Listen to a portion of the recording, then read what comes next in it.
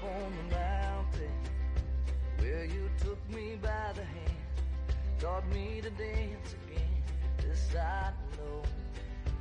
Up on the mountain where you took this heart of stone, put life back in these bones. This I know. Take me up to where I was when I never wanted more than you. Lift me up to feel your touch. It wouldn't be that much for you. This I know. This I know. This I know. This I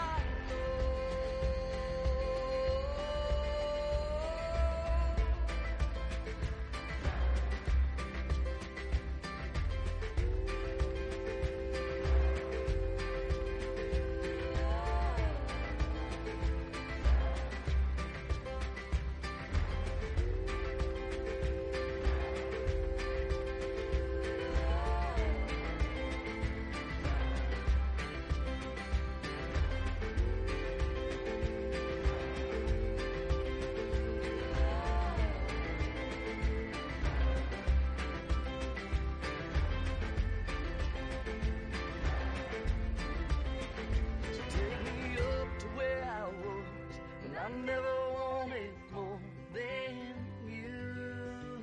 Lift me up to feel your touch. It wouldn't be that much for you. Good morning, everybody. How are you doing? Welcome to Celebration Church. We are about to get started with worship. So if I could have you all stand up, turn around and say hello to somebody. I know we are spread about. The Bible says to greet one another, so that is important for us to do.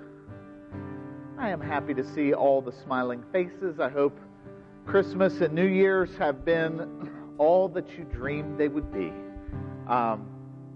We are excited to have very first service together in 2021, and I know we've got a lot of folks online. Hello, everybody. Hope to see all of you soon. And we'll keep you posted, obviously, throughout the year, what our schedules of services are, depending on what's going on. But it is our intention to have as many in-person services as absolutely possible, because I think it is just really important to be safe, but it is even more important to be together in the name of Jesus. So that is why we are here. We're here to worship Him together. And I want to invite you to do that with us. So let's do that. Let's go before the Lord in prayer. Let's invite Him to come and have His way and do what He wishes. And let's surrender our hearts to Him as we do that. Father, we thank You for this day. God, we thank You that You are here with us. Lord, we thank You for Your presence. God, we thank You that Your promise to us is that You are an ever-present help in times of struggle, and You are with us when we are gathered together, 2 or 3 in Your name. And here we are, Lord, gathered in Your name, and we ask, Lord, that You would come, that You would be with us. God, we pray that we would be well-pleasing to You in every good work this morning, including worship. God, enlarge our hearts for praise. Let us see You today for who You are and rejoice for what You have done. It is in the name of Jesus we pray. Amen.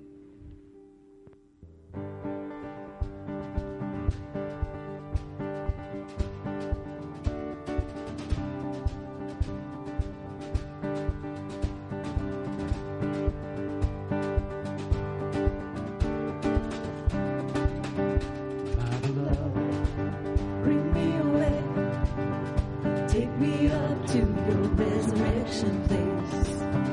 My beloved, bring me away, 'cause I want to feel Your light on my face. There's a sun coming up in my soul, Lord, in my soul. There's a sun coming up in my soul.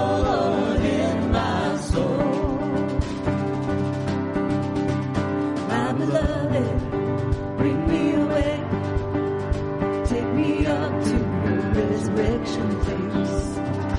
My beloved, bring me away, 'cause I want to feel your light on my face.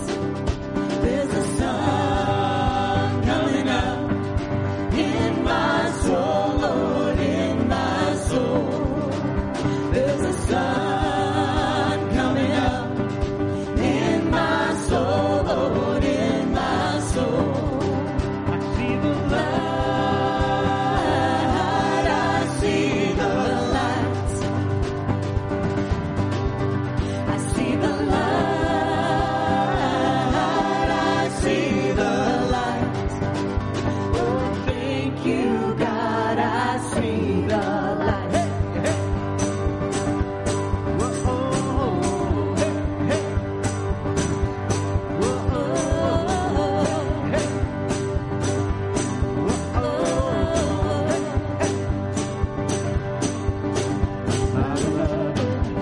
Bring me away, over Jordan, out of this place. My beloved, for you I wait, with you here till forever, face to face. There's a sun coming up in my soul, Lord, in my soul. There's a sun coming up in my soul, Lord, in my soul. I see the light, I see the light. I see the light, I see the light. Oh, thank you, God, I see the light. No more sorrow, no more pain, no more darkness weighing down on me. No longer blind, now I can see. Forever light, forever free. Forever light, forever light. Forever light, forever light. I see the light,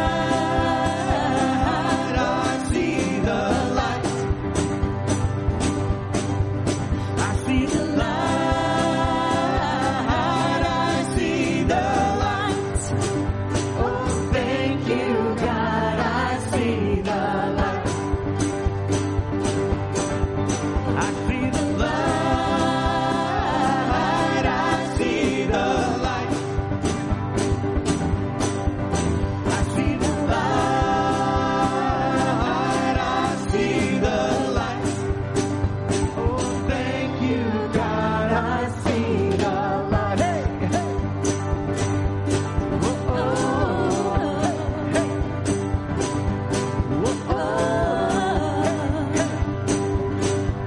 Whoa, hey. Amen. Amen.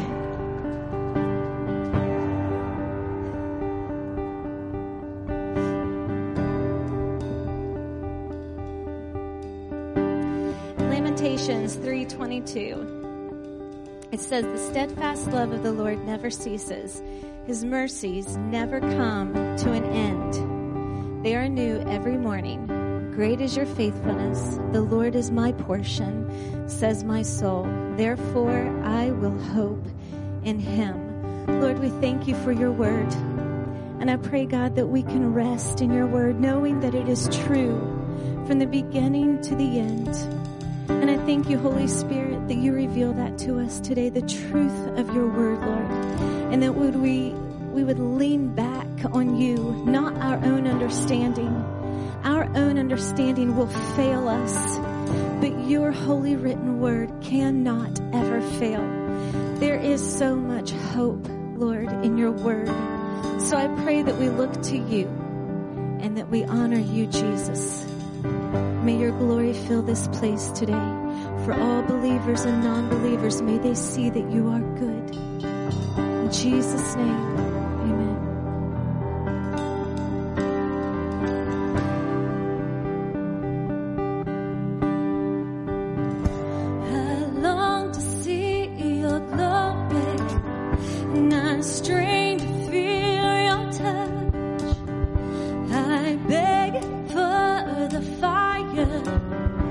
of your glory,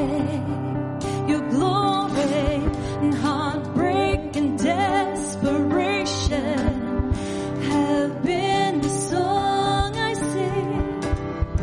If they could only know your glory. So wake up, wake up, wake up, wake up. Look around you.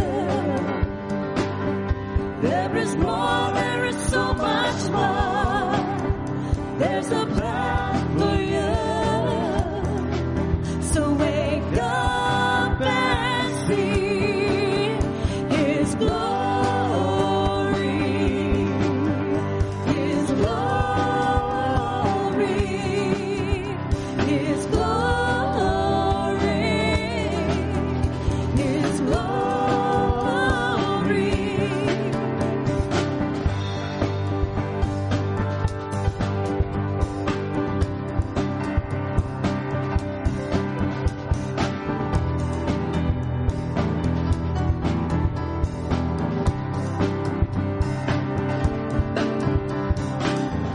The world is new around me, and everywhere I see your face, my eyes can see your glory, and my hands can feel your touch. Your fire burns within me. It's for your glory, your glory. Your fire burns within me. It's for your glory. So wake up, wake up, wake up, wake up. He's inside you. He is more, He is so much more. He's got a plan for you. So wake up and see it's the glory of God. It's the glory of God. It's the glory of God. It's the glory of God. The glory of God. Your fire burns within me. Your fire burns within me. Your fire burns within me. It's for your glory, your glory. Your fire burns within me. Your fire burns within me. Your fire burns within me. It's for your glory. It's for your glory.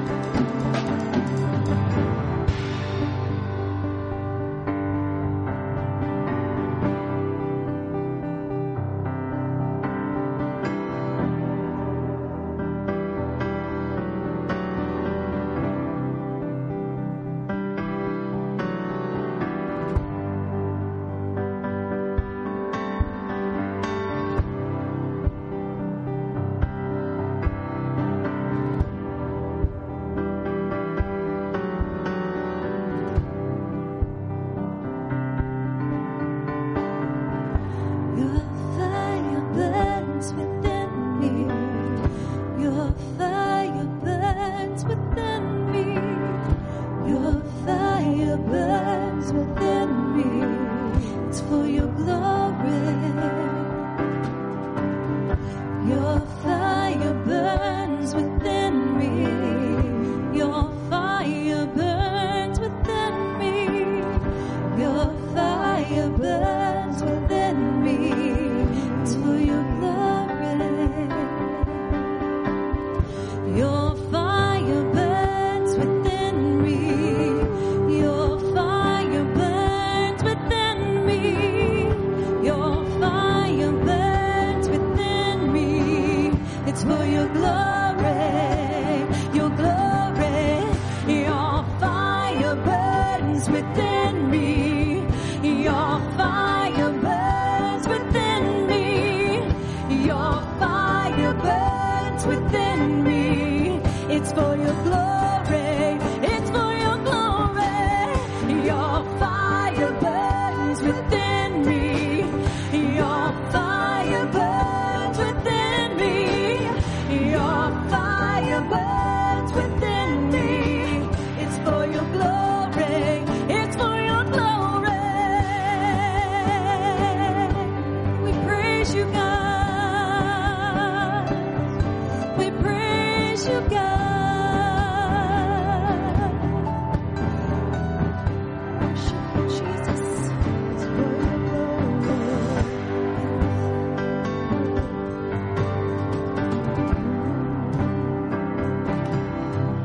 Jesus, Jesus.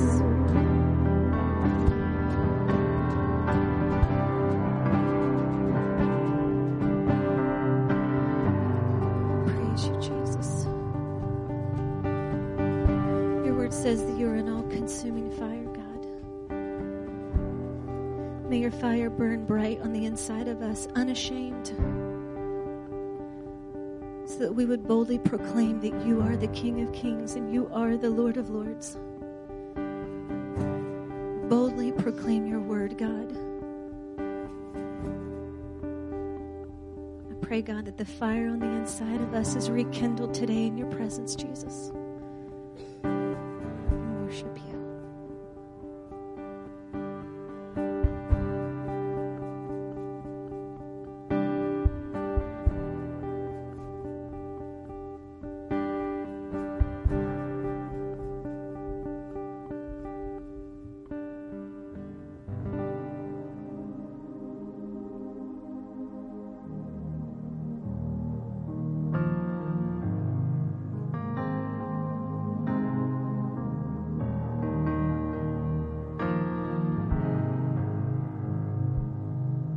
Before we start this song, and maybe this is because I listened to Revelation last night on my way home, accidentally, but I did, and so it's just been heavy on my mind that we only have one shot at this life. We're only on earth for a very short amount of time. This song talks about that God is there at the start, and He'll be there at the end. And that He is faithful to carry us through till our last breath. But if you do not know Jesus Christ as your Lord and your Savior, that peace is not there for the journey. And you have one breath left. We have got to make sure that we boldly proclaim the name of Jesus to the ends of the earth. You may have a job that's important to you. You may be a CEO of some business. Your job may mean everything to you, but it does not come close to the job that you have as a Christian to proclaim the name of Jesus. Your job one day will be gone, and you know what? It'll be somebody else's. Your job is not who you are. Your job is who He is in you. And you have a job to proclaim that He is good. And when everything passes away, He's still there. If you do not know Him, if you are at home and you are searching and you are tired of being tired, it's time. It is time to stop and look to the cross, because this beginning to end is true. It is true. It is the only Bible, the only thing that is full proof. And may the Holy Spirit open your eyes to see the truth of who He is. So I pray as we sing this last worship song in your home, in your car, right here in His sanctuary, you would say, God, I've had this messed up. I'm going to take a last breath. Somebody's going to take this job that I so long for and I love it. It's going to be somebody else's one day. But Lord, I need you. I need you. Let's go boldly before the throne of grace this morning. Let's pray for those that we know that do not serve Jesus. It's the most important prayer that you pray, that laborers be sent across their path, that their eyes would be open to see His truth. I promise the journey is worth it. All the things that you have to lay down is 100% worth it. Let's worship Him, church. Worship Him, worship Him, worship Him, and ask Him to go after your loved ones. Go after your family, your friends that do not know Him. Rescue them, Lord. Rescue them. I pray their hearts are pliable to you and to the truth. God, rescue them just like you rescued me. Rescue them, Jesus. It is the most important prayer anybody on this earth will ever pray in their lifetime. In their lifetime, it is the most important prayer. I pray that all pride falls aside. There's no game on earth that is greater to be won. There's nothing. You are all. May we see that clearly today, Jesus.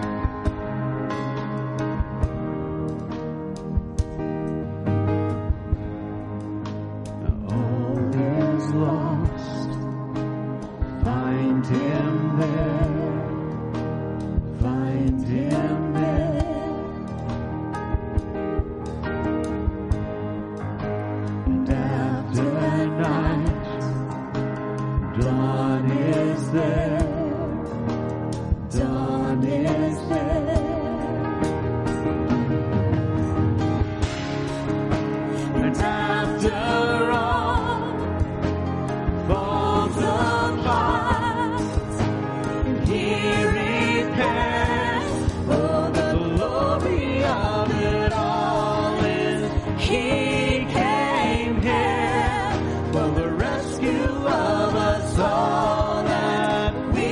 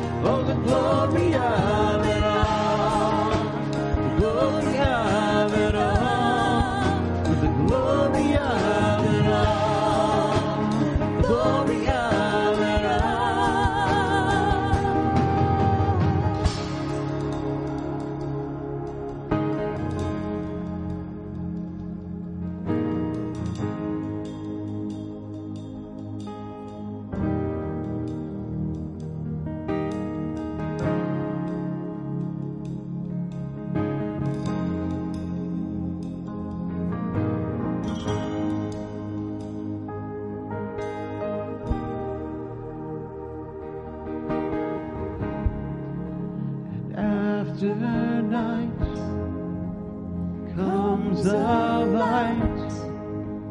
Dawn is here. Dawn is here. It's a new day. It's a new day. Everything will change. Things will never be the same. We will never be the same. We will never be the same. We will never be the same. Oh, the glory of it all is He came here for the rescue of us all, that we may live. Oh, the glory of it all is He came here for redemption from the fall, that we may live. Oh, the glory of it all, the glory of it all. Oh, the glory of it all, the glory of it all.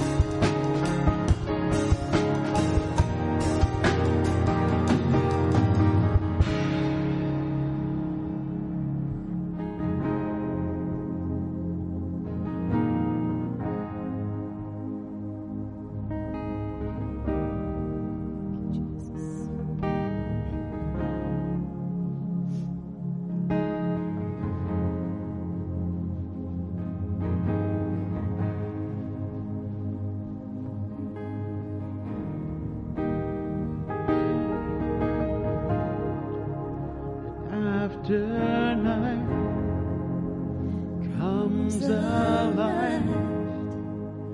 Dawn is here. Dawn is here.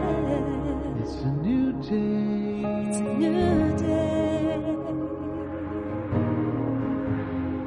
It's a new day. Oh, it's a new day. It's a new day. Thank you, Jesus. Thank you for going through with the cross for us, Jesus. Thank you, Jesus. We praise you that you went through with it. It's a new day. Jesus. Everything will change. It's a new day. Oh, it's a new day. Everything will change. Things will never be the same. Will never be the same. I will never be the same. Everything will change. And I will never be the same. I will never be the same. I will never be the same. We will never be the same. I will never be the same. We will never be the same. I will never be the same.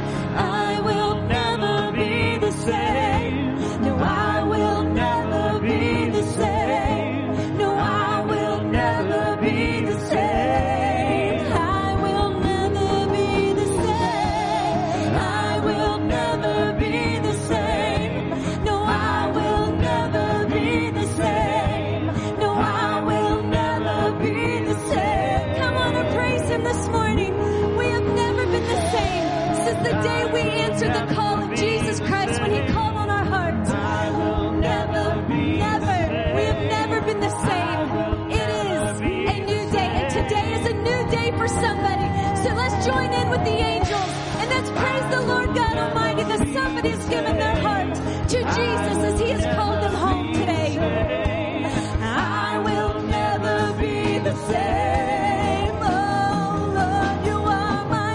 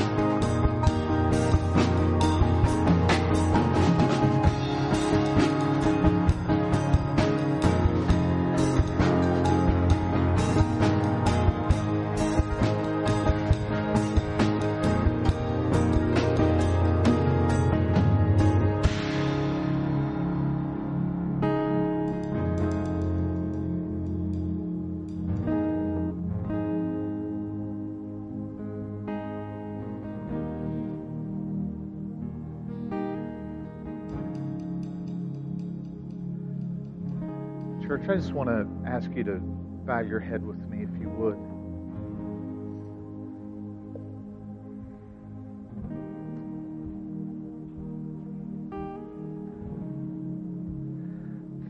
Lord, we don't always know what to say or how to pray. God, our hearts are sometimes jumbled up and confused. God, I pray that you would hear the cry of your people today. That we need you.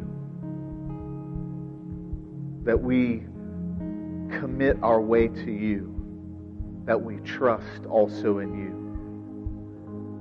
We trust, Lord, that you will be our righteousness, that in this new year we will not be able to do enough right things to earn favor with you. But your righteousness is freely given through Jesus Christ.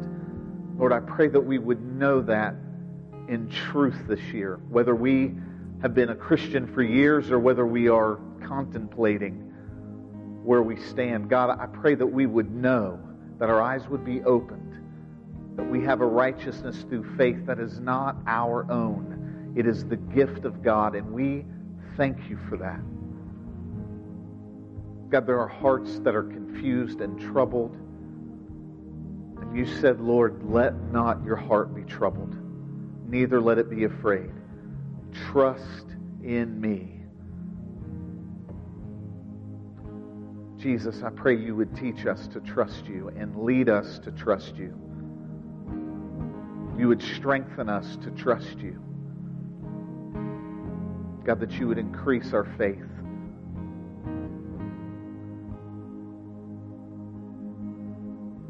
Lord, I pray that everywhere that we have put you in the back seat, and everywhere that we have our own selves put forward, God, that you would help us to surrender to you. Church, before we move on, I just want to ask you to just say, Lord, I am surrendering this year to you.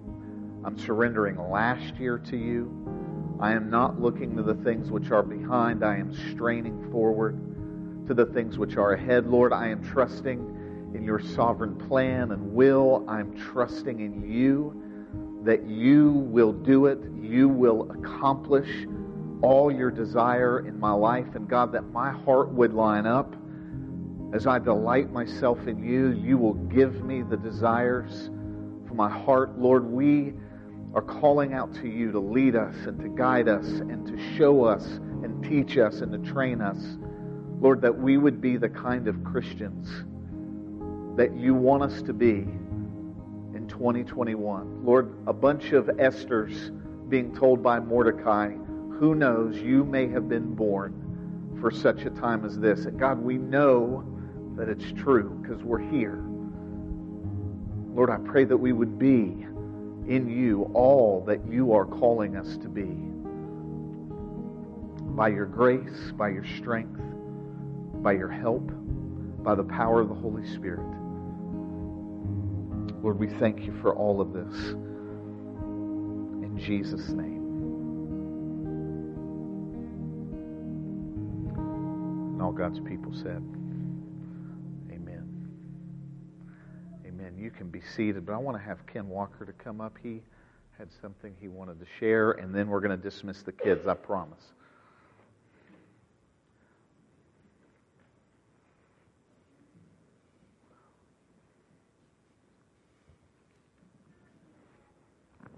On the first Sunday of 2020, I shared that I felt God had given me a word, and don't be surprised if God does great things in 2020. And in the next couple months, our attendance went up about 35%. And I was amazed even when I said, don't be surprised if God does something great. And then came the pandemic, the lockdowns, no church for 2.5 months. And I said, oh, golly, wasn't counting on this. What I didn't know was God was going to do a great work in my life in 2020. This is the cover story of December 14th issue of Time. For those of you who can't see this in the back, 2020 with a big red X through it and small letters underneath, the worst year ever.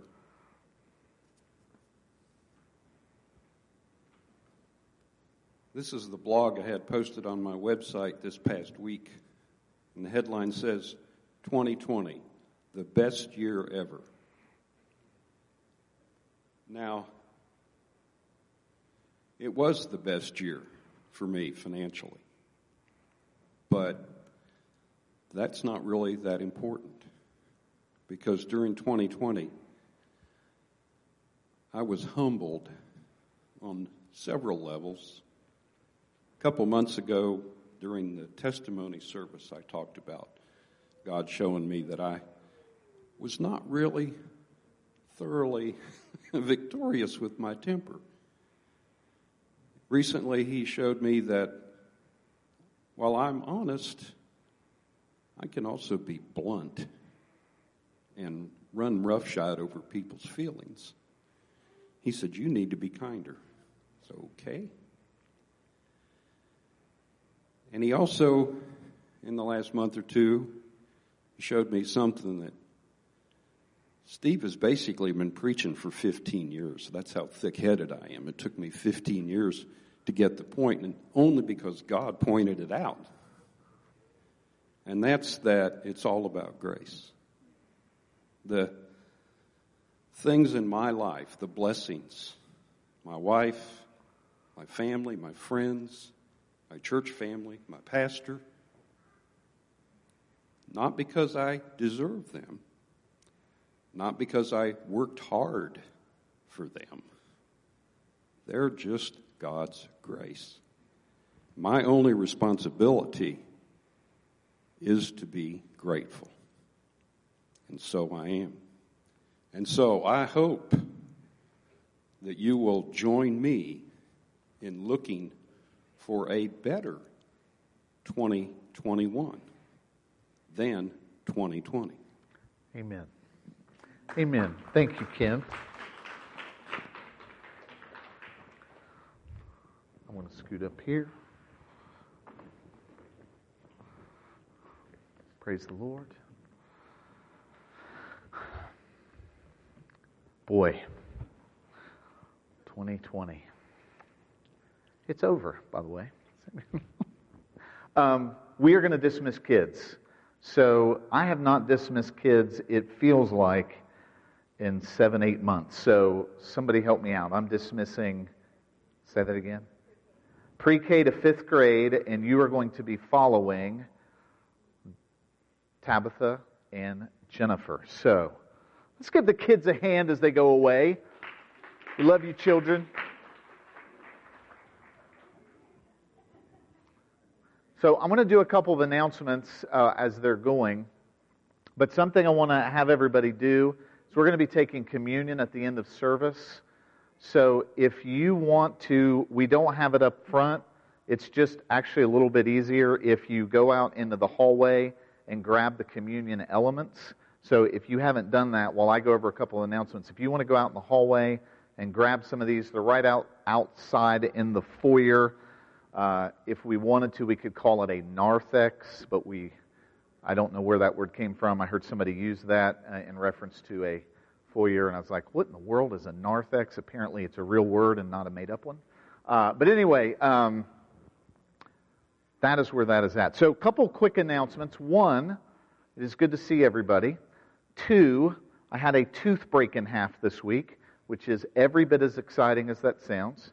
So I have a side of my tongue that is currently being touched by a circular saw inside of my mouth. So I'm getting that fixed this week. But anyway, if I sound funny or thick-tongued, it's because both of those things are true as I'm talking. A couple different things. One, we have prayer tonight. It's at 6 p.m. We do that the first Sunday of each month. We've been doing that for several years, and we would like to encourage you to come out and be a part of that. We are praying for our community. We are praying for our church. We are praying for our country. We are praying. And prayer is integral to our life as Christians. We are commanded to pray always and at all times. And getting together for corporate prayer is really important. So we would love to have you come. As of right now, we are having a family roller skating party. And that is on February the 14th, which is Valentine's Day. It's at Roll-A-Rama, which is that way on 7th, I think it's 7th Avenue.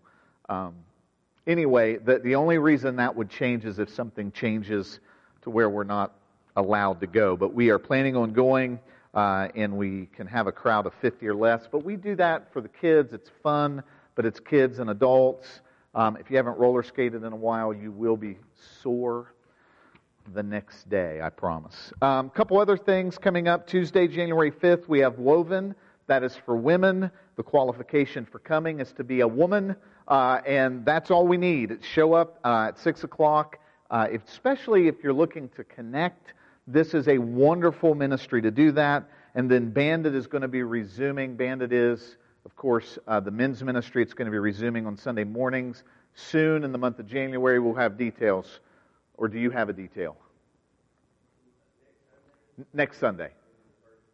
Okay, so next Sunday at 9 a.m. we're going to meet, and we're going through 9:15, Tony Evans. Is that who we're going through? We're going through a series by Tony Evans, and it will be good, and men and women both need time to fellowship with one another. If you're keeping score at home, men and women are different. So it is important to have some fellowship and some specific teaching and specific directed discussion around men and women, and that is why we have those ministries. So that is all that I have in terms of announcements. How many of you saw the Christmas movie that we made? When I say we, I mean Chris and Amanda and Dan and Seth and Kendra and everybody else that was in it. We've almost got 500 views on YouTube. I feel like we're well on our way to fame and glory, which is the whole point of doing something on YouTube.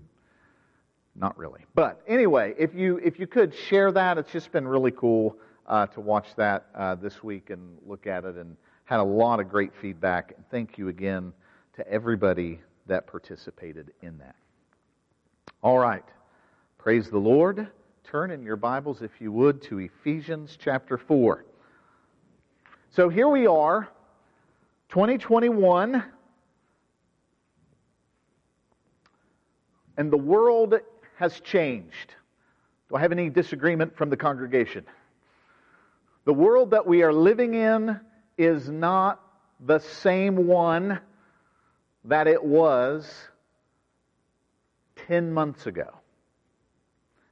In my lifetime, I've never experienced change socially, culturally, economically, politically, as intense and as rapid as it's happened in this last year. Now, there has surely been, don't hear me incorrectly, there has surely been other times in human history where change has happened, and it's been rapid, and it's been crazy, and it's been turned the world upside down.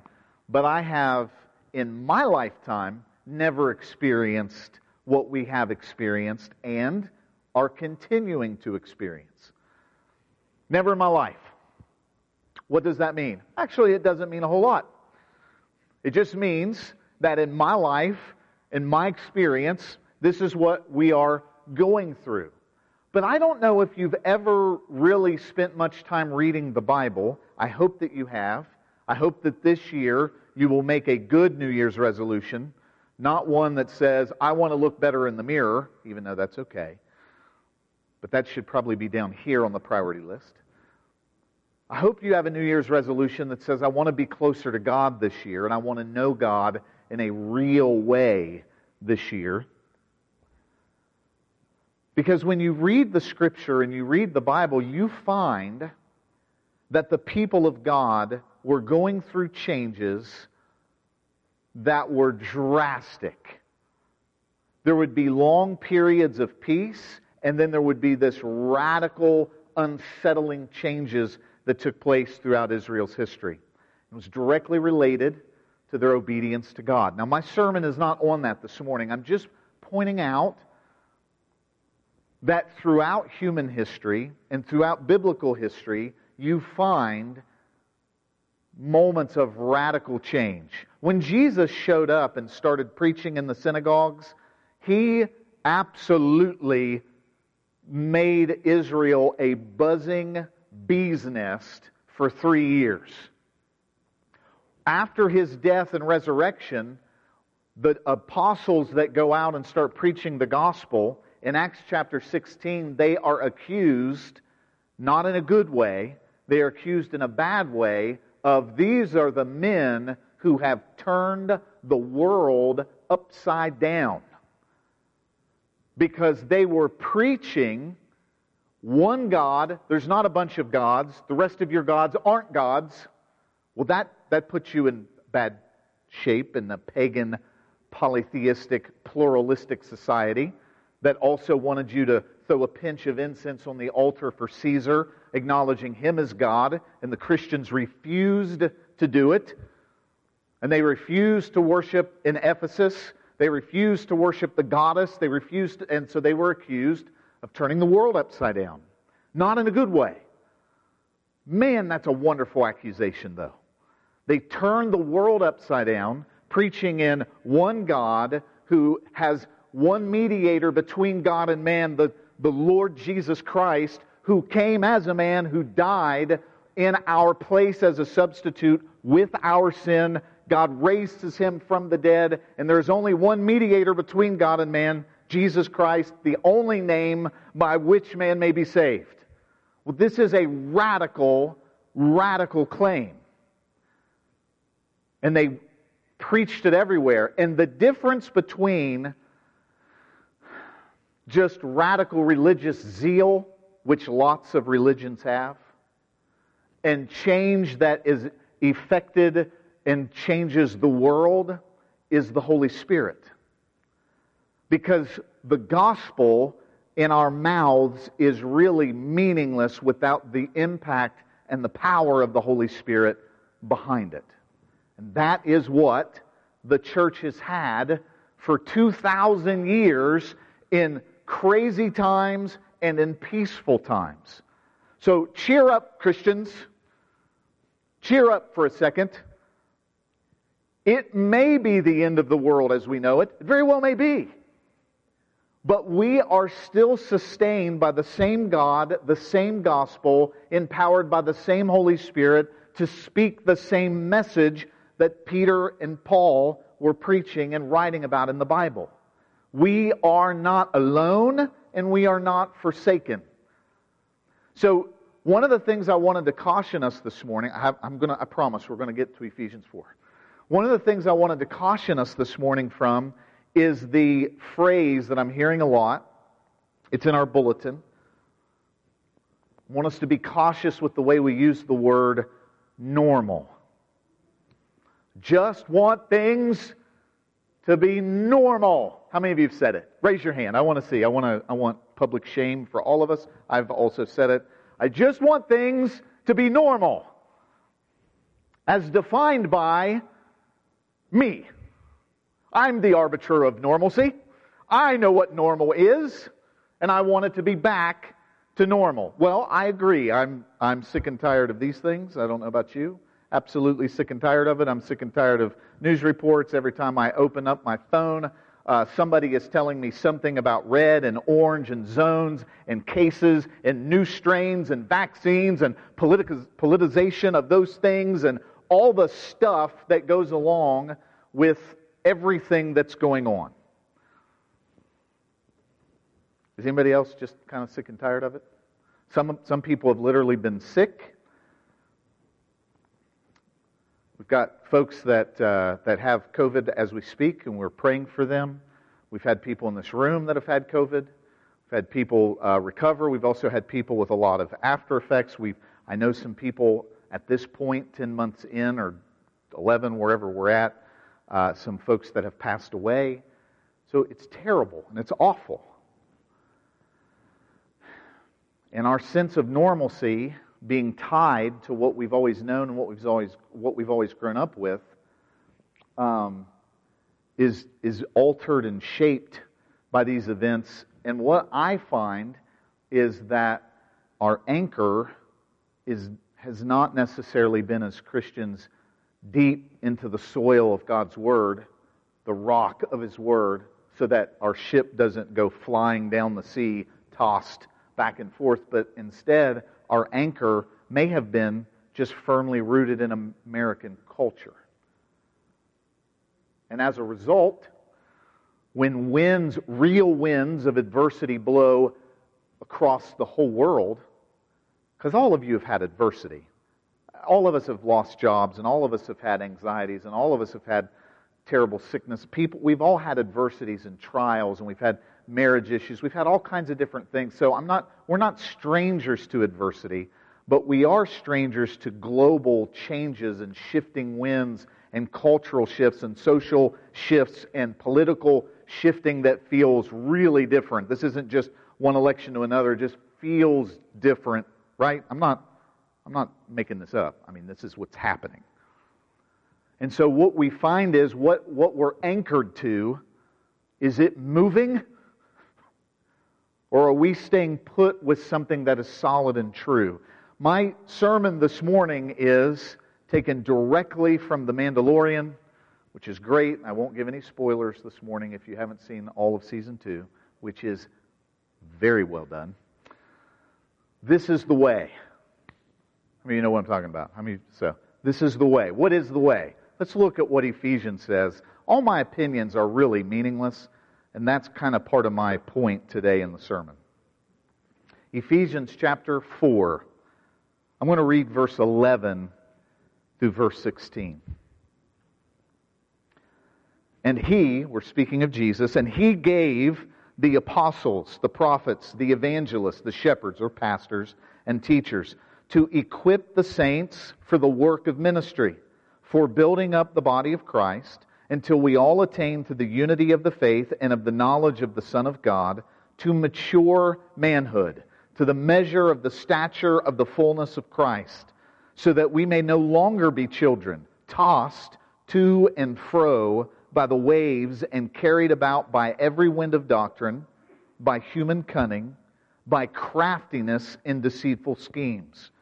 Rather, speaking the truth in love, we are to grow up in every way into Him who is the head, into Christ, from whom the whole body, joined and held together by every joint with which it is equipped, when each part is working properly, makes the body grow so that it builds itself up in love. Let's pray before we go any further. Father, we thank You for this text, and we thank You for this morning.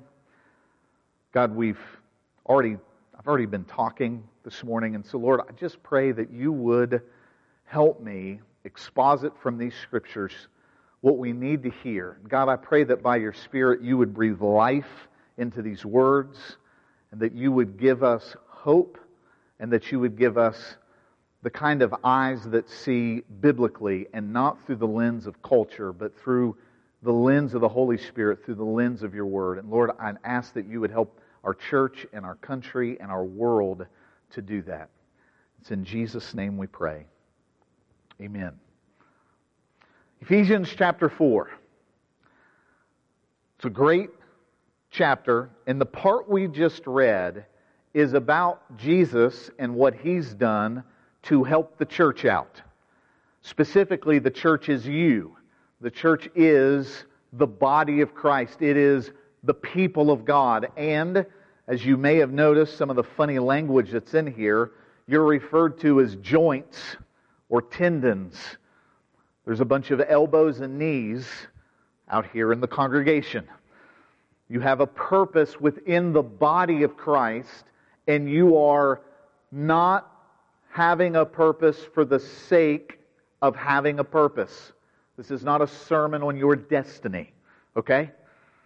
This is a sermon on that all of our destiny is to have a mature body that grows up into Christ, that builds itself up in love.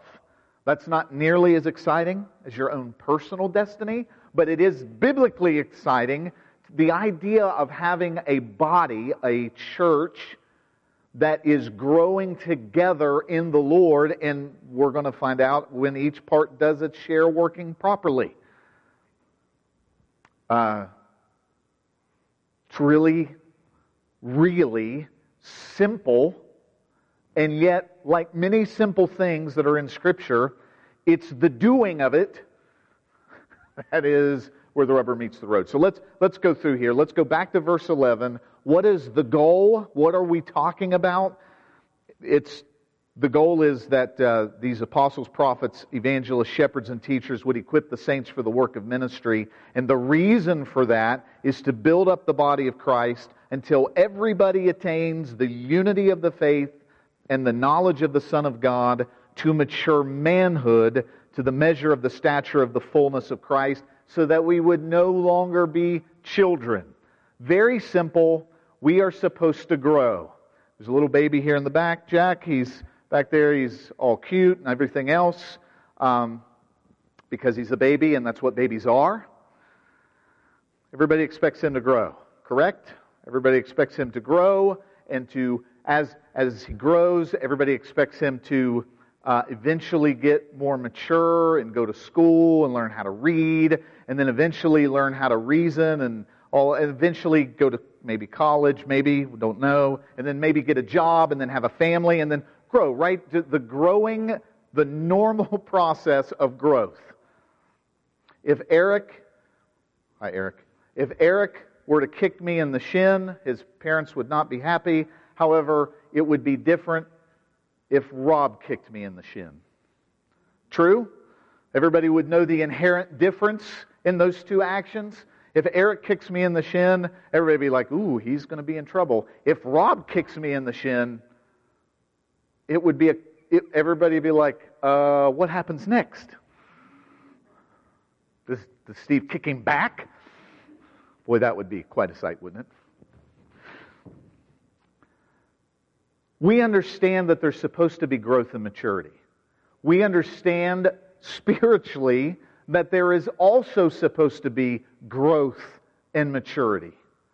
And the way that this growth is happening is through the ministry that God has set into the church. And He says apostles, prophets, evangelists, shepherds, and teachers. We call this the fivefold ministry. I'm not going to go into a big, long discussion about that.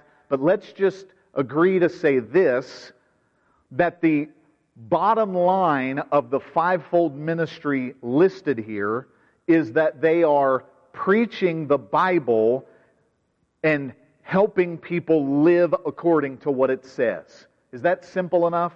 I mean, there's a lot of ways that comes out. Evangelists are more like proclaiming Jesus Christ as Lord, whereas teachers and shepherds are more coming alongside those who are new in Christ or old in Christ and helping them walk their life.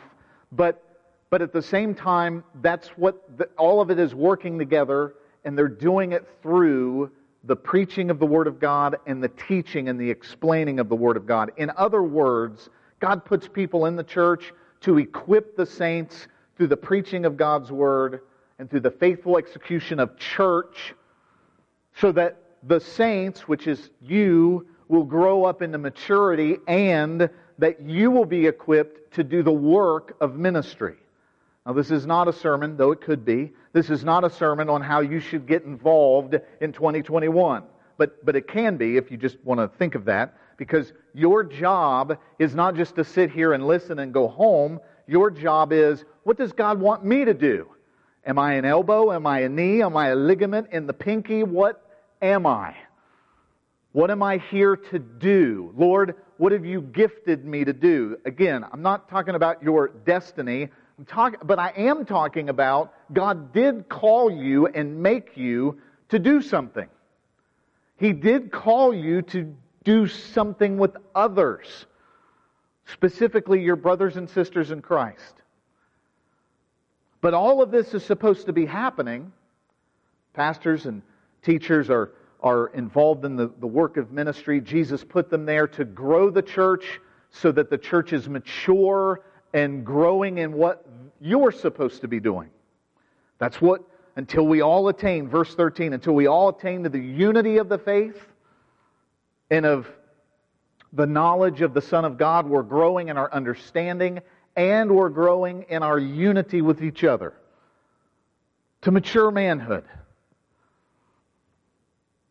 to the measure of the stature of the fullness of Christ. Just sounds awesome, doesn't it? That's where we're supposed to be headed.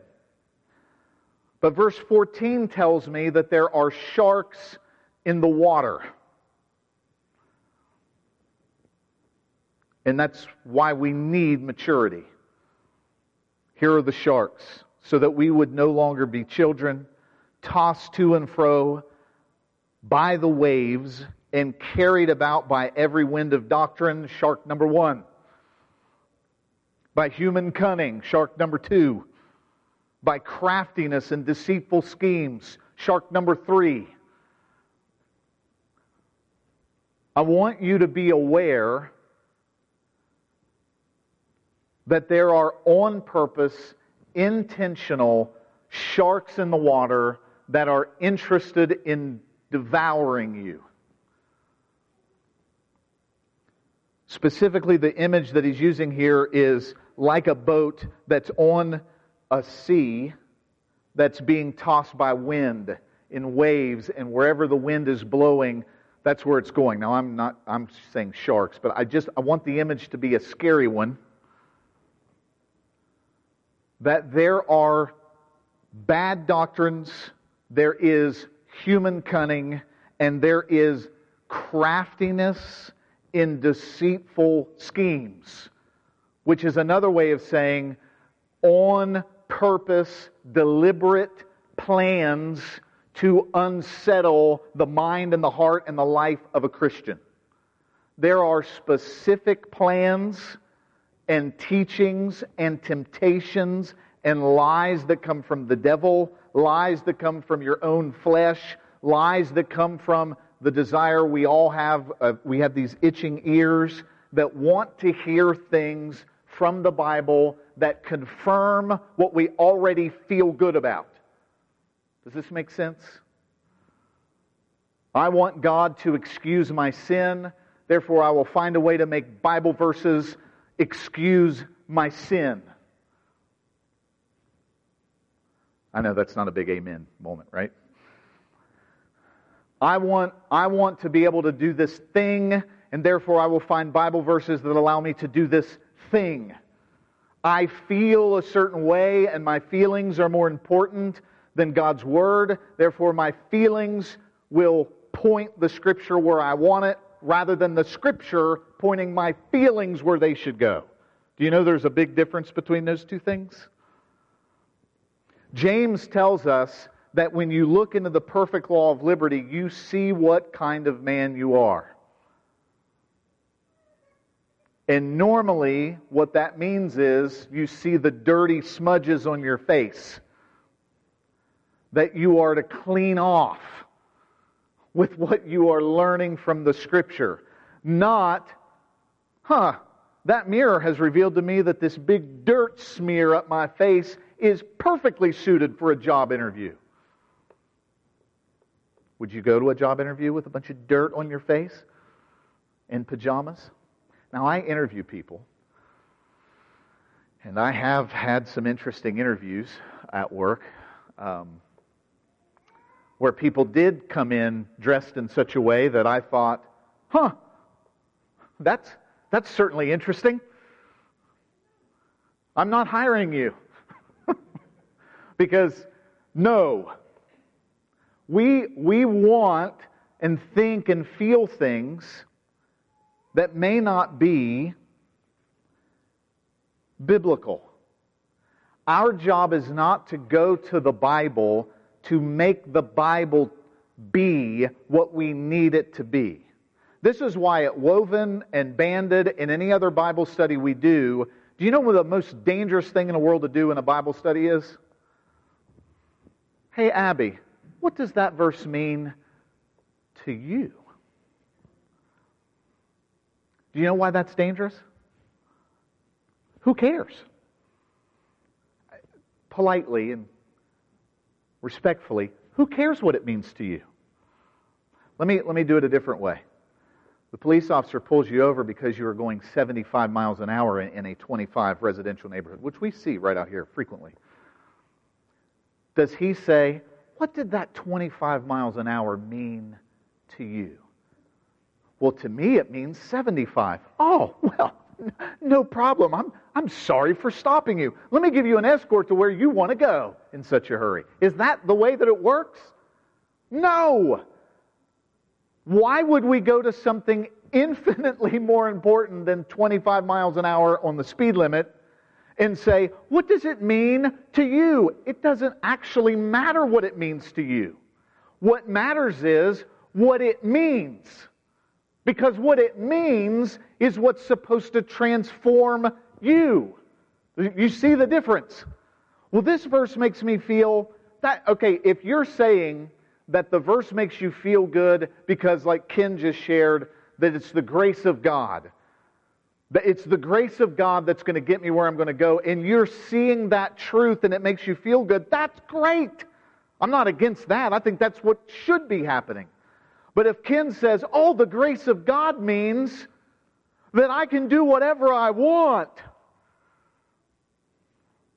In fact, Ken shared that he felt the Lord convicting him to be more kind. That's what the law of liberty does. Hey, Ken, be nice. I'm paraphrasing. And Ken says, okay, I will change my behavior. Do you see how the Bible works? It doesn't work the other way to say, well, God, you made me this way by your grace. Therefore, anything I do must be good. You see how that's wrong? It's backwards, it's upside down. Does this apply to other things? Yes. Are there teachings that are in the world today, in particular in the American church, that are dangerous? Oh gosh. Yes. Yes. We are addicted to ourselves. I love the Terrell Owens quote in which he said, I love me some me. And if anything sums up the way that a lot of church people act and think and live their lives, it's a better me, a better tomorrow, a new year and a new you. I was rebuked by a preacher once because I was talking, not in a positive way, but in a negative way about myself, where I was just constantly reflecting on all of my shortcomings and failures, which is just another way of being addicted to your own self. You know you can do it both ways. Most people don't do it arrogantly. There's some. They're easy to identify. They're narcissists. But narcissism has an underbelly, which is, I'm no good, I'm ugly, I'm fat, no good, I'm no good, I'm a failure, I'm no good. So what are you doing there? You're just focused on you nonstop all the time, every day. And you feel a little more humble about it because it seems like it's self-depreciating, it's negative, so it can't be bad. Well, you're still focused on you. And we have sermon culture in our American church that I would call a deceitful scheme that causes us to scurry around like ants from one nothing to another nothing and accomplish nothing in our lives as we try to improve ourselves through our own self, as we want others to recognize how good we are or our progress. I'm saying this because it's New Year's and because people are really thinking things like, I'm going to lose 15 pounds, I'm going to do this is going to be my year, this is me, and which we always do, and by February it's over. But we do that at the beginning of the year, and what I am looking at scripturally is we aren't supposed to be focused on us. I am supposed to be focused on Jesus and the world around me. The way that I'm focused on me is when the Scripture reveals and convicts my heart and says, what you're doing and the way you're living and the way you're talking, like what Ken shared, that's when I say, okay, thank you, Lord, for your conviction. Thank you, Lord, for your word. I will change that behavior. Thank you, Lord, for your truth.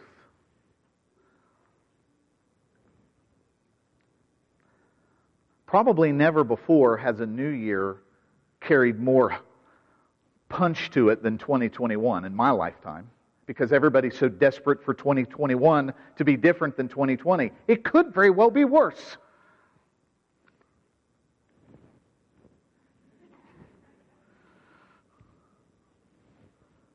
I am filled with hope and joy this morning. Actually, I am.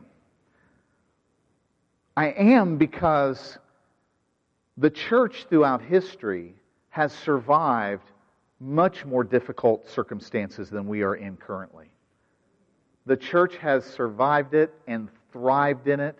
The gospel has spread, and it always happens not from Christians who are strutting around having their best life now. It's not happening that way. It's happening through humble people who love God and know God and pursue God and desire God and want God above everything else. And I'm just looking here that this church is supposed to be in a mature manhood, full stature of Christ, so that we're not children that want to eat cotton candy and suckers every day. I would like cotton candy for breakfast. Pour Mountain Dew on that, please. I would like ice cream and sherbet for lunch. I would like pizza every night. If I was a kid, that's what I would want. That's what I would ask for. And that's what children spiritually want all the time. They want me stuff. They want me theology, me. I want me doctrines. I want things that make me feel good about me. Me.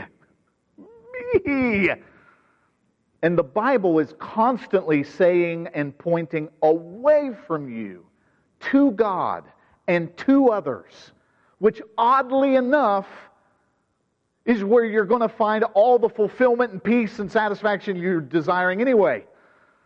You're not going to find it focused on you. It's got to be a life lived in sacrifice for God where you find real rest and peace. If you get it backwards and you pursue rest and peace through non-biblical means, you won't ever get there. And you will always be unsatisfied. But God does want us to be satisfied. He wants us to be satisfied in Him. Okay, so there's sharks in the water to prevent you and me from growing up. Here is the way. This is the way. Verse 15. Rather, speaking the truth in love, we are to grow up in every way into Him who is the head, into Christ. Now, before we go into verse 16, I want to just spend a little bit of time saying a few things. John Piper wrote an article in August of 2020 called Broken-Hearted Boldness. And the premise of that article, the idea of that article was noticing in our cancel culture, in our rage and outrage culture. You guys know what I mean when I'm talking about that? You know what rage bait is on the internet? How many of you know what I mean when I say that? So I probably need to explain it. Rage bait, why is all the news the way that it is, and why are all the websites the way that they are, and why is social media a toxic cesspool? Why is that? Because what everybody has figured out is you make ad revenue off of clicks. Click, click, click, click, click. Did you click the article? Yes, you clicked the article. Are there advertisements linked to that article? Yes. That's where the money is made. And millions of clicks on articles equals more money. Does that make sense to everybody? So what is the best way to get you to click on the article? Rage. That is what it's called, rage bait. You've heard clickbait? Well, clickbait is rage bait, typically, especially in news articles. And so what do you got to do? You just got to keep going down the same road, making everybody just like, so that the whole world feels like this all the time. It's weird if you go off social media for a week. It's like, oh, I forgot there were birds out here chirping. Is that a blue sky? It's weird what happens when you just get off of stuff for a second. But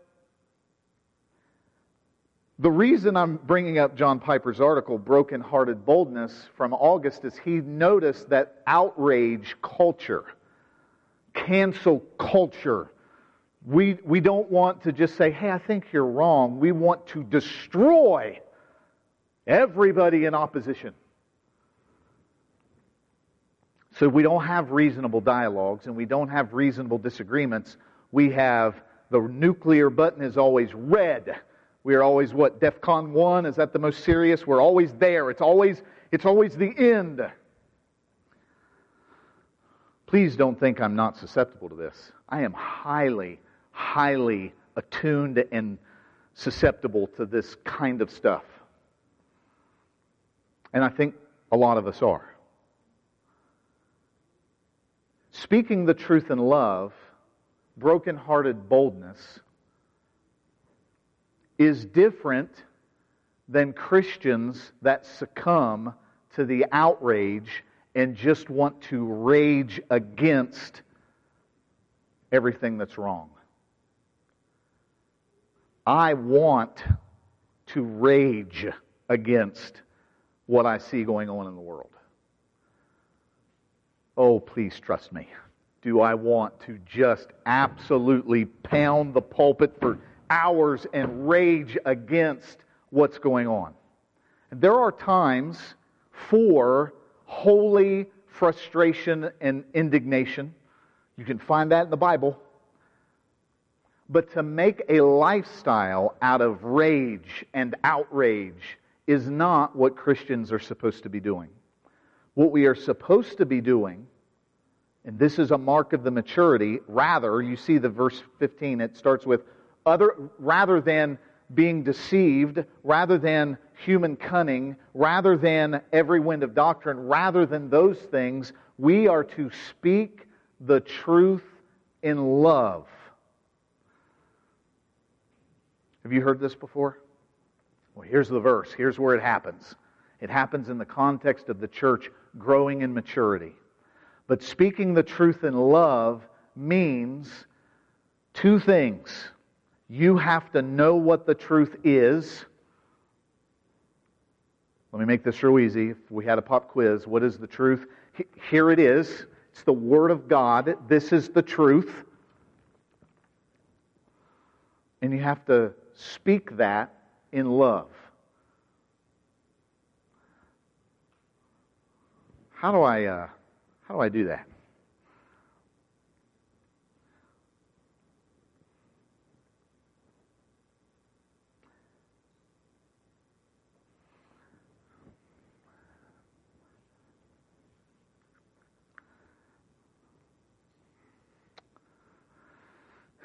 Let me take a really an issue that this works with very well, and it's going to be an issue probably that it's not going to go. It's an issue that will not go away in our culture.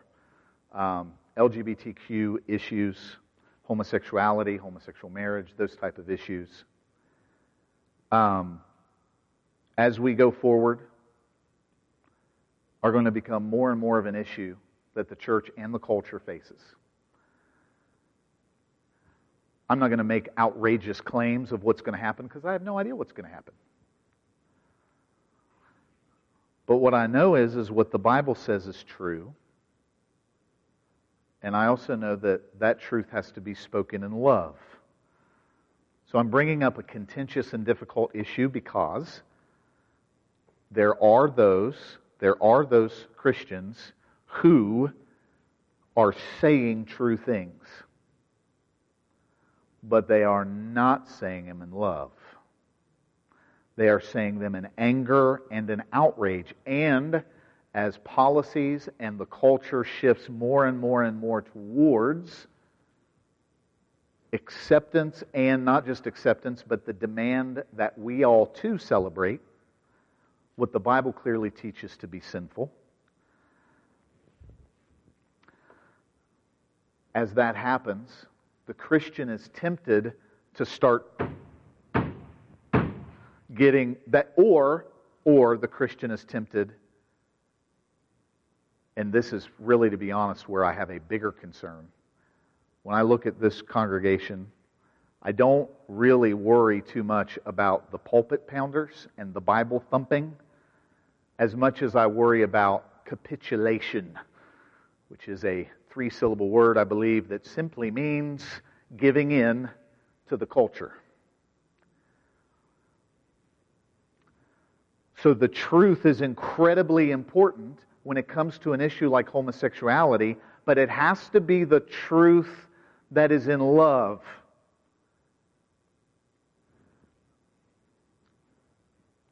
That's also true. Let me shift gears from something culturally contentious and talk about your wife or your husband. Do you speak the truth in love to them? Sometimes. Familiarity sometimes causes you to just say, I wish you'd quit being an idiot. Of course, nobody has ever said that to their spouse. Or hang on maybe for years and years and years and years to frustrations that calcify and petrify into rock-hard stones so that you go to feel the feelings of feels again, and they're not there because all that's there is a petrified stone. That happens in marriages.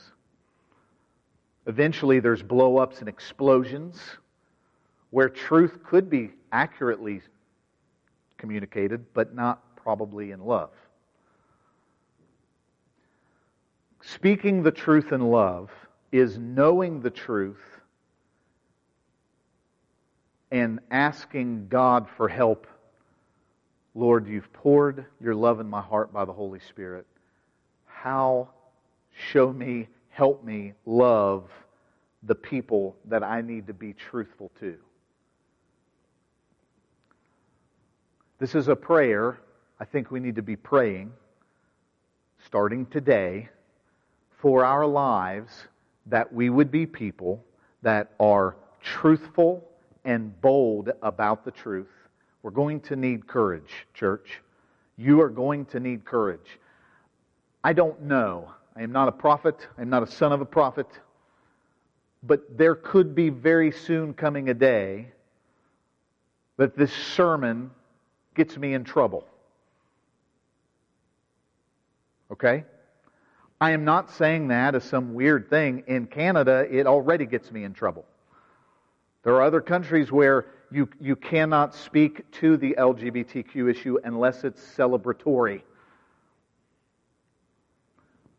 To dissent, to say that it's wrong, to say that it's sinful, could be soon interpreted as hate speech. What will we do about that? Well, I know that we cannot back away from the truth, but I also know that I don't want to use that as the springboard to get all my outrage in. What it needs to be is broken-hearted boldness. I love that word, the truth in love that says, I am broken-hearted that you are not following what God says. That is really the way that we're supposed to treat our wives and our husbands, and that's really the way we're supposed to treat each other. I'm broken-hearted, Seth. I'm broken-hearted over the sin that you've committed. This is how it's supposed to work in church, by the way, and I want to be here to restore you. Galatians says, you see your brother sinning, restore such a one in a spirit of gentleness, considering yourself, lest you also be tempted. We are supposed to be in the business of in each other's business, not in a nosy way, but in a restorative, loving way. And that can't happen among children that are immature and baby Christians. It's got to be a part of the growing that we do in Christ, where the truth and love are happening parallel all the time. I am not saying that verse 15 comes natural or easy. I'm saying the opposite. In fact, I am saying that it is so not easy and so not natural that we must have help. We must have help with verse 15. If you and I do not have help by the Holy Spirit, we will not do it. Try to know something that's right and do it in love, or to be on the other end of the spectrum. I don't want any confrontation. I don't want any of that at all. So I'm just going to go along and get along. I'm just going to go along and get along as I possibly can, so nobody is ever upset with me. There's probably more of us in the room feeling that way. And our culture is demanding that we feel that way, so that we self-censor the truth. I am not advocating that we get on Twitter and get on Facebook and start lobbing spiritual Molotov cocktails to blow up news feeds. That is not what I am advocating at all. What I'm advocating for is that we sink our roots deep into Christ and into His Word and never back off of the truth, and never, ever have truth without love. Why? Because that is how we grow. Verse 16 says, from whom the whole body, joined and held together by every joint, that's you guys, with which it is equipped, when each part is working properly, which includes the speaking the truth in love, makes the body grow so that it builds itself up in love. The point and the way that the church grows, the way that we mature, is that we are a people that are committed to the truth. We're submitted to the truth. We are surrendered to the truth. And we speak it and live it and communicate it in love. Let me give you 2 prayers and we will be dismissed. Just turn the page to Ephesians 6.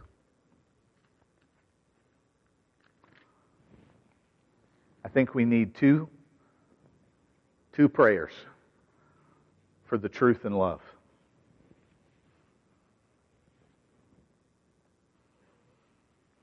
Verse 19 of chapter 6.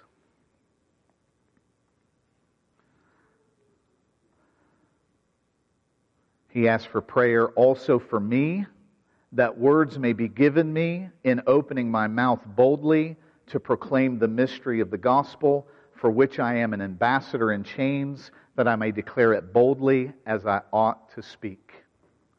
As I ought to speak. I ought to speak boldly. I should be speaking boldly. I am asking you to pray that I would speak it boldly. By the way, I'm in chains, writing you this letter in chains because I did speak it boldly. Just want to point that out. The whole reason I'm writing to you from prison is because I was bold, but that doesn't mean that I assume that I'm going to be bold tomorrow. I need you to pray for me that I will continue to be bold. Do you see what I'm getting at? It's the same kind of prayer in Acts chapter 4. They had just healed the sick, and they had just been bold in front of the Sanhedrin, and they say, Lord, grant to your servants that we would speak your word with all boldness, which is why we're in this mess, because we spoke it with all boldness. The idea is that we must never presume that today's bread is going to be there tomorrow without the bread deliverer. We need to go to Him who has our daily bread and ask, Lord, give me this day my daily bread, my daily grace. Ken, bringing up what he brought up, it's not just a one-time moment. It's a, Lord, I need your help today to be kind. Speaking the truth, speaking boldly, is going to require a daily relationship with God where we ask, Lord, make me bold in the right way. And then jump back to Psalm 51. Just want you to see this as a prayer from David. This is the brokenheartedness prayer. Psalms 51 David is king. David is riding high. David commits adultery with Bathsheba and has the husband murdered. The prophet Nathan rebukes him. David repents.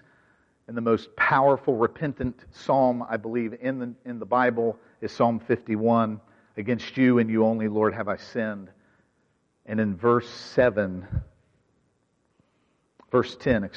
he says, create in me a clean heart, O God, and renew a right spirit within me. Cast me not away from your presence, and take not your Holy Spirit from me. Restore to me the joy of your salvation, and uphold me with a willing spirit. He is literally asking that God would help him remain willing. He is asking for cleanliness. He's asking for a renewed right spirit within him. And then if you go to verse 17, you see, or verse 15, he says, O Lord, open my lips, and my mouth will declare your praise. For you will not delight in sacrifice, or I would give it. You will not be pleased with a burnt offering. The sacrifices of God are a broken spirit, a broken and contrite heart, O God, you will not despise.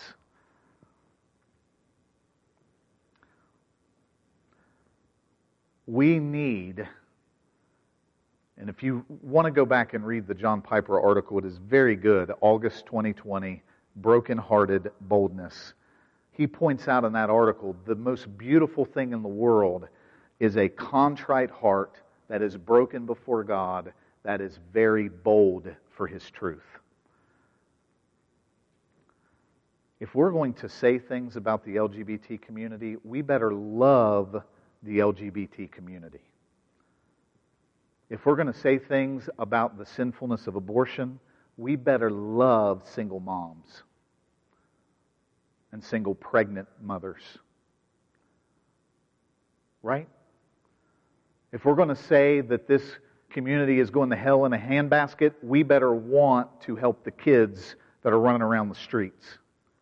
Do you see what I'm saying? Our hearts have got to be broken in us so that we recognize the truth, but love that says, God who died for my sin while I was a sinner and in rebellion, I want to reflect that nature of Christ to the world around me. Not capitulating on the truth, not putting it aside and pretending it's not there, but speaking the truth in love. It's not a formula for guaranteed success, by the way. Jesus spoke the truth in love every single day that He walked planet Earth, and they crucified Him. So don't get it in your head, oh, this is the key to success in 2021. It is the key to success. It could also be the key to you losing your job.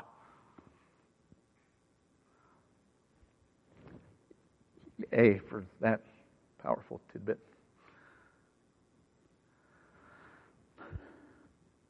The truth in love. We'll work on this all year. Is that all right? Actually, we're probably going to have to work on this until you quit breathing, actually, is how long we're going to be working on this. This is a lifelong project. This isn't one sermon. Okay, I got that truth. Put it in my pocket. I hope something cool happens next Sunday. This is a lifelong life of learning to reflect the love of Christ, speak the truth of Christ, learn the truth of Christ, grow in the truth and the love of Christ, so that we're overflowing in both. Anybody have a grandma or grandpa like this? Been a Christian 50 years, and they just kind of exude this loving, no nonsense. Anybody know you ever encounter people like that? And you're always like, how did they get there? Everything they said that was so harsh was also done in love. Anybody know what I'm talking about? God calls us as Christians to be truthful and to be loving. Let's all stand up. We're going to be dismissed. But the way we're going to be dismissed today is taking communion. So if you didn't get one of these, they are out in the foyer, and I will let you get those.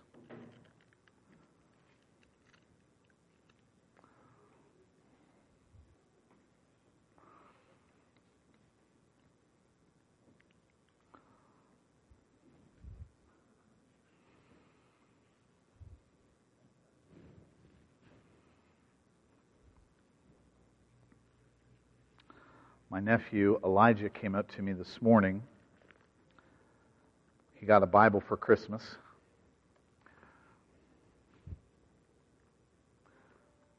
And he had a scripture picked out. And he said, "Hey, you ever thought about using this for communion?"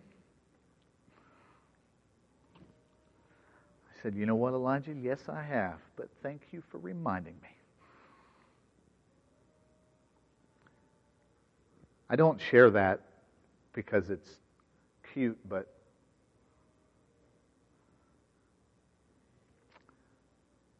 we speak the truth to our children. We teach the truth to our children. We demonstrate the love of God to our children.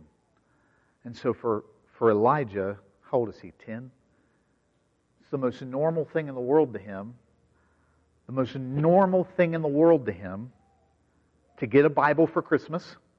It's normal to get a Bible for Christmas and to have something to share out of it. I want you to think about that. Because his parents are teaching him and raising him in the fear and admonition of the Lord. And so, since he brought that to my attention, I thought I would read to you the scripture that he brought to my attention. And it's this. Well, I lost it. Sorry, Elijah. "For I received from the Lord what I also delivered to you, that the Lord Jesus, on the night when he was betrayed, took bread, and when he had given thanks, he broke it and said, 'This is my body, which is for you. Do this in remembrance of me.' In the same way, he also took the cup after supper, saying, 'This cup is the new covenant in my blood. Do this as often as you drink it in remembrance of me. For as often as you eat this bread and drink the cup, you proclaim the Lord's death until he comes.'" This is a proclamation of truth that is a demonstration of his love. It is an on-purpose remembering of the love of God, that he died for our sin and his body was broken and his blood seals a new covenant between God and man. And this is the truth and love that we proclaim. So let's take this together.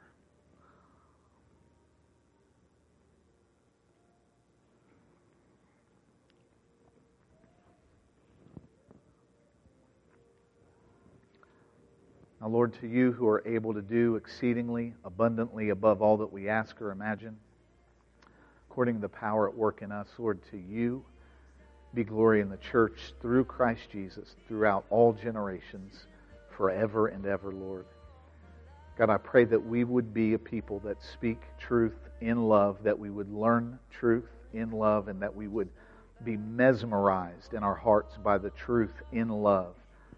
And that we would abound and overflow in love more and more as we grow in the knowledge of your word and in truth more and more. Lord, we thank you for this, and we give you praise for it today. In the name of Jesus. Amen. Church, tonight we have prayer. Be praying about our next book of the Bible.